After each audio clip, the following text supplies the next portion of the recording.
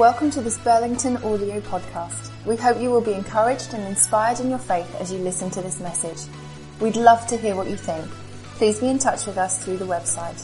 More information and many more podcasts are all at burlingtonbaptist.org.uk. Thanks for listening.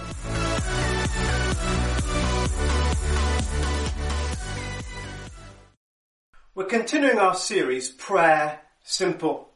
It's based around that verse that Paul said about not being anxious about anything, Philippians chapter 4, but in everything with prayer and petitions give thanks to God. And we've been thinking about the way that most of our praying is based around our petitions, our lists of things that we want God to do.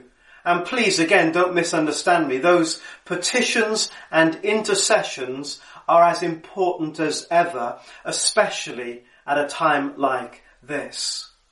But if that's what we understand by the word petition, what did Paul mean when he said prayer and petition?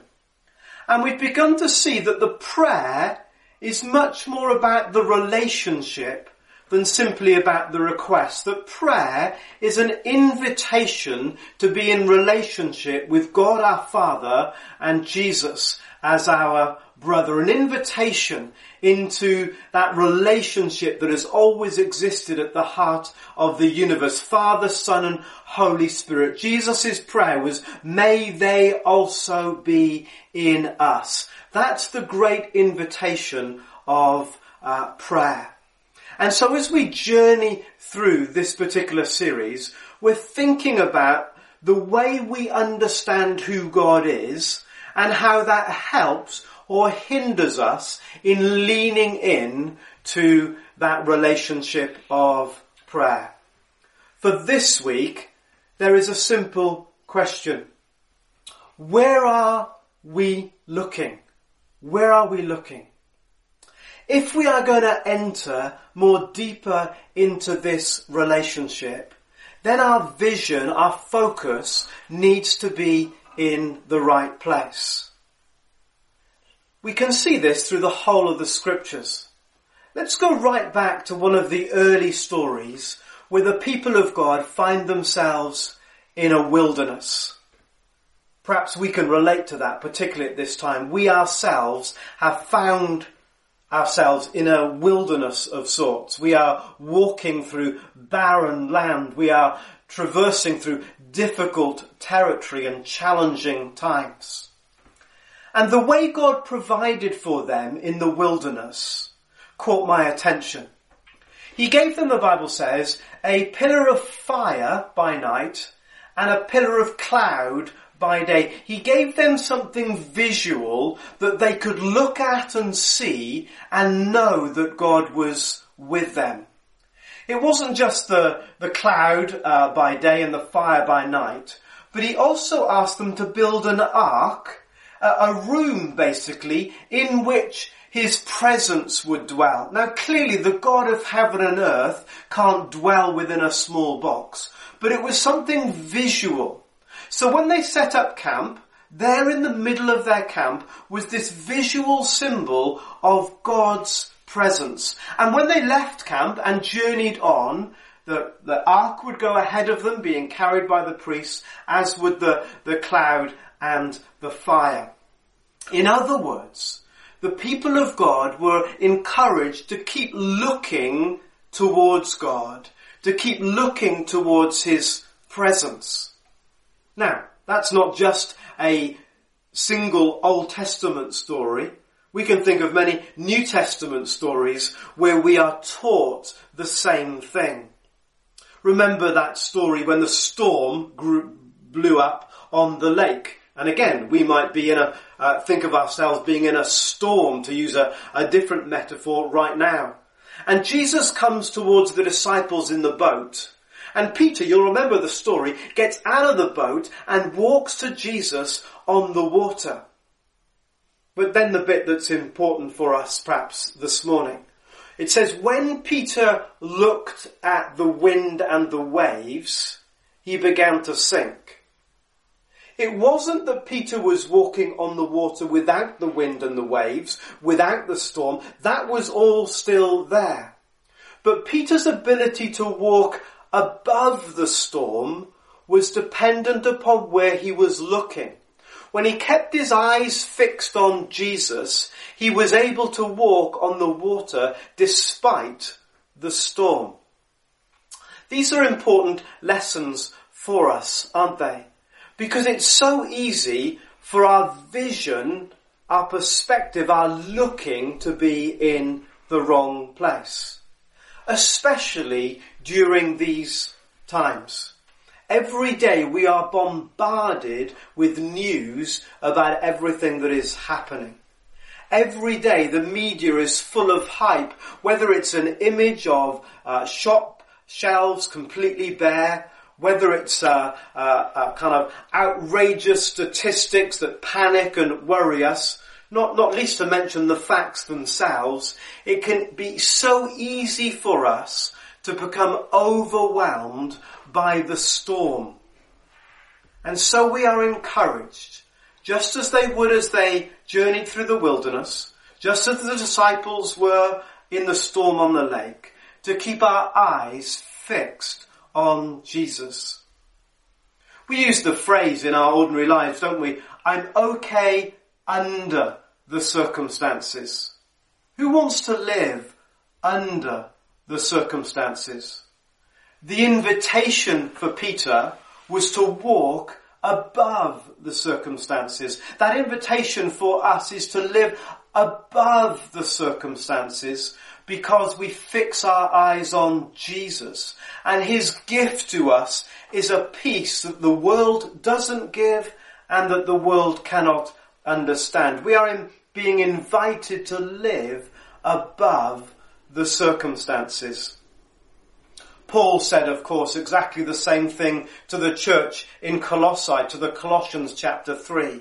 They were a small, struggling community, overwhelmed by what was happening in the empire, overwhelmed by the great powers that are at work that were outside of their control. I guess we can relate to that. We can feel so small and insignificant, overwhelmed by everything that is happening.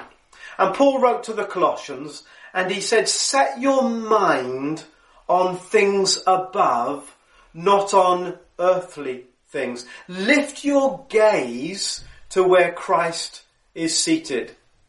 It's mimicking or recalling words of Psalm 121 that Katie read to us. I lift up my eyes to the hills. From where does my help come from? So this is my invitation to all of us as we enter this new week. Where will we look? I want to encourage you to do 3 things that will help you keep your gaze fixed in the right place. I'd like to invite you to pray. In a few moments' time, Claire is going to lead us in prayer, but also introduce to us a couple of rhythms of prayer that we can all engage in during the weeks ahead. Secondly, I'd like to ask you every day to read something from God's Word. Maybe a psalm a day would be a great place to start if you're not in a regular rhythm at the moment. That we would let God's Word dwell in us richly. That's what helps us keep our eyes fixed on Him. And thirdly, and very importantly, I'd like to ask you to share. I'd like to ask you to share something of God's goodness with somebody else every day. A phone call, a text, a WhatsApp chat, jump on one of the Zoom calls, all kinds of different ways we can do this. And there are 2 reasons that sharing is important. Philemon verse 6 tells us that when we share God's Word, it helps get it rooted deeper inside us. You will grow and be blessed by sharing God's Word. And also when we share God's Word, it blesses other people and so it multiplies. Just to bring all of these thoughts together, I'm going to read some very familiar words from Hebrews about where we fix our eyes. Let us fix our eyes on Jesus, the pioneer and perfecter of our faith. Let us fix our eyes on Jesus, the pioneer and perfecter of our faith. Claire's now going to help us as we pray together. Hello, I'm Claire and I'm part of the team here at Burlington. It feels very strange not meeting together, but we wanted to offer a time where we can pray together. We live in extraordinary times that perhaps none of us have ever lived through, a time that is characterised by fear and concern. But we have a unique opportunity in this time as the children of God to be the family of God to one another and to this world. Karl Barth, who is a famous theologian, writes these words: "To clasp the hands in prayer is the beginning of an uprising against the disorder of the world." Let's pray. This world is in disorder, but we have a unique opportunity to come before God, calling on his heavenly provision for our world and for one another. So in a moment or two, we're going to pray together using some words that you can find on the 24/7 website. You might want to quickly get it if you can, but don't panic because I will be leading it for us. But before that, I want to just highlight two opportunities that we have today and into the coming weeks that we can use to pray together. Firstly, we have a call to prayer today, the 22nd of March at 7 p.m. tonight. The Archbishops, the Baptist Union, the EA, churches together, amongst others, are asking that we light a candle and we place it in our window at 7 o'clock tonight, and that we pray against the virus that is taking hold of our nations, that we pray for our neighbourhoods, our family and our friends, and that by putting a candle in the window, not only will people know that we are praying, but we are saying, "Come, Lord Jesus, we really need you." The second opportunity that we would like you to engage with is our Burlington family prayer rhythm.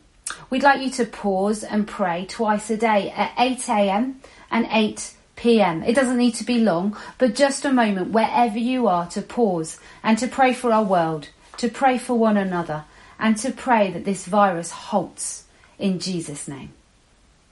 All the information about these two things will be found on our social media sites, but also on the website after our meeting together. So do head there for more information, some videos and some resources on how we can use both of those things to pray. Let's turn then to pray.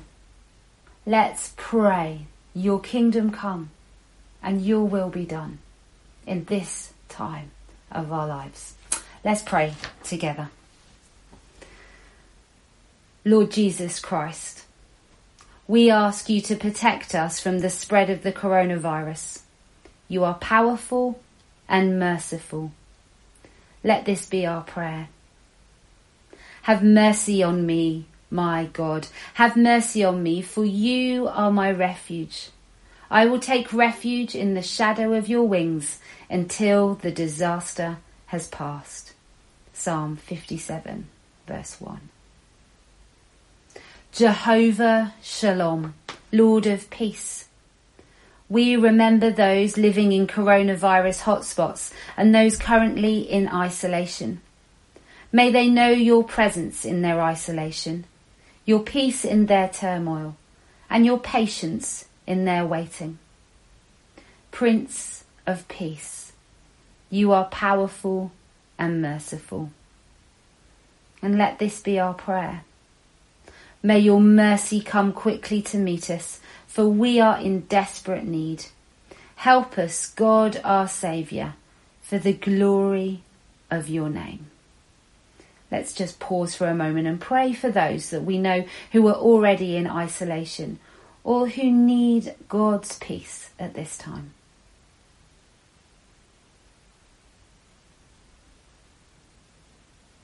God of all comfort and counsel, we pray for those who are grieving. reeling from the sudden loss of a loved one. May they find your fellowship in their suffering, and your comfort in their loss, and your hope in their despair. We name those before you that we know who are vulnerable and scared, the frail, the sick, and the elderly. God of all comfort, you are powerful and merciful. He has delivered us from a deadly peril, and he will deliver us again. On him we have set our hope, that he will continue to deliver us. 2 Corinthians 1 verse 10. Jehovah Rapha, God who heals, we pray for all of the medical professions dealing daily with the intense pressures of this crisis. Grant them resilience in weariness, discernment in diagnosis, and compassion upon compassion as they care. We thank you for the army of researchers working steadily and quietly towards a cure. Give them clarity, serendipity, and unexpected breakthrough today. Would you rise above this present darkness as the Sun of Righteousness with healing in your rays? May this be our prayer. Sovereign Lord, you have made the heavens and the earth by the great power and outstretched arm. Nothing is too hard for you. Jeremiah 32 verse 17. God of all wisdom, we pray for our leaders, the World Health Organisations, national governments, and the local leaders too. We pray for heads of schools, hospitals, and other institutions. Since you have positioned these people in public service for this hour, we ask you grant them wisdom beyond their own wisdom, faith beyond their own faith, and strength beyond their own strength to sustain vital institutions through this time of turmoil. God of all wisdom and counsel, you are powerful and merciful, and may this be our prayer. Psalm 46. God is our refuge and strength, our ever-present help in trouble. Therefore, we will not fear. And finally, a blessing over all of us. May El Shaddai, the Lord God Almighty, who loves you, protect you. May Jesus Christ, his Son who died, save you. And may the Holy Spirit, who broods over the chaos, fill you with his presence. He may intercede for you and in you for others at this time. And so we stand firm on 2 Timothy 4 verse 18. The Lord will rescue me from every attack and will bring me safely to his heavenly kingdom. To him be glory forever and ever. Amen.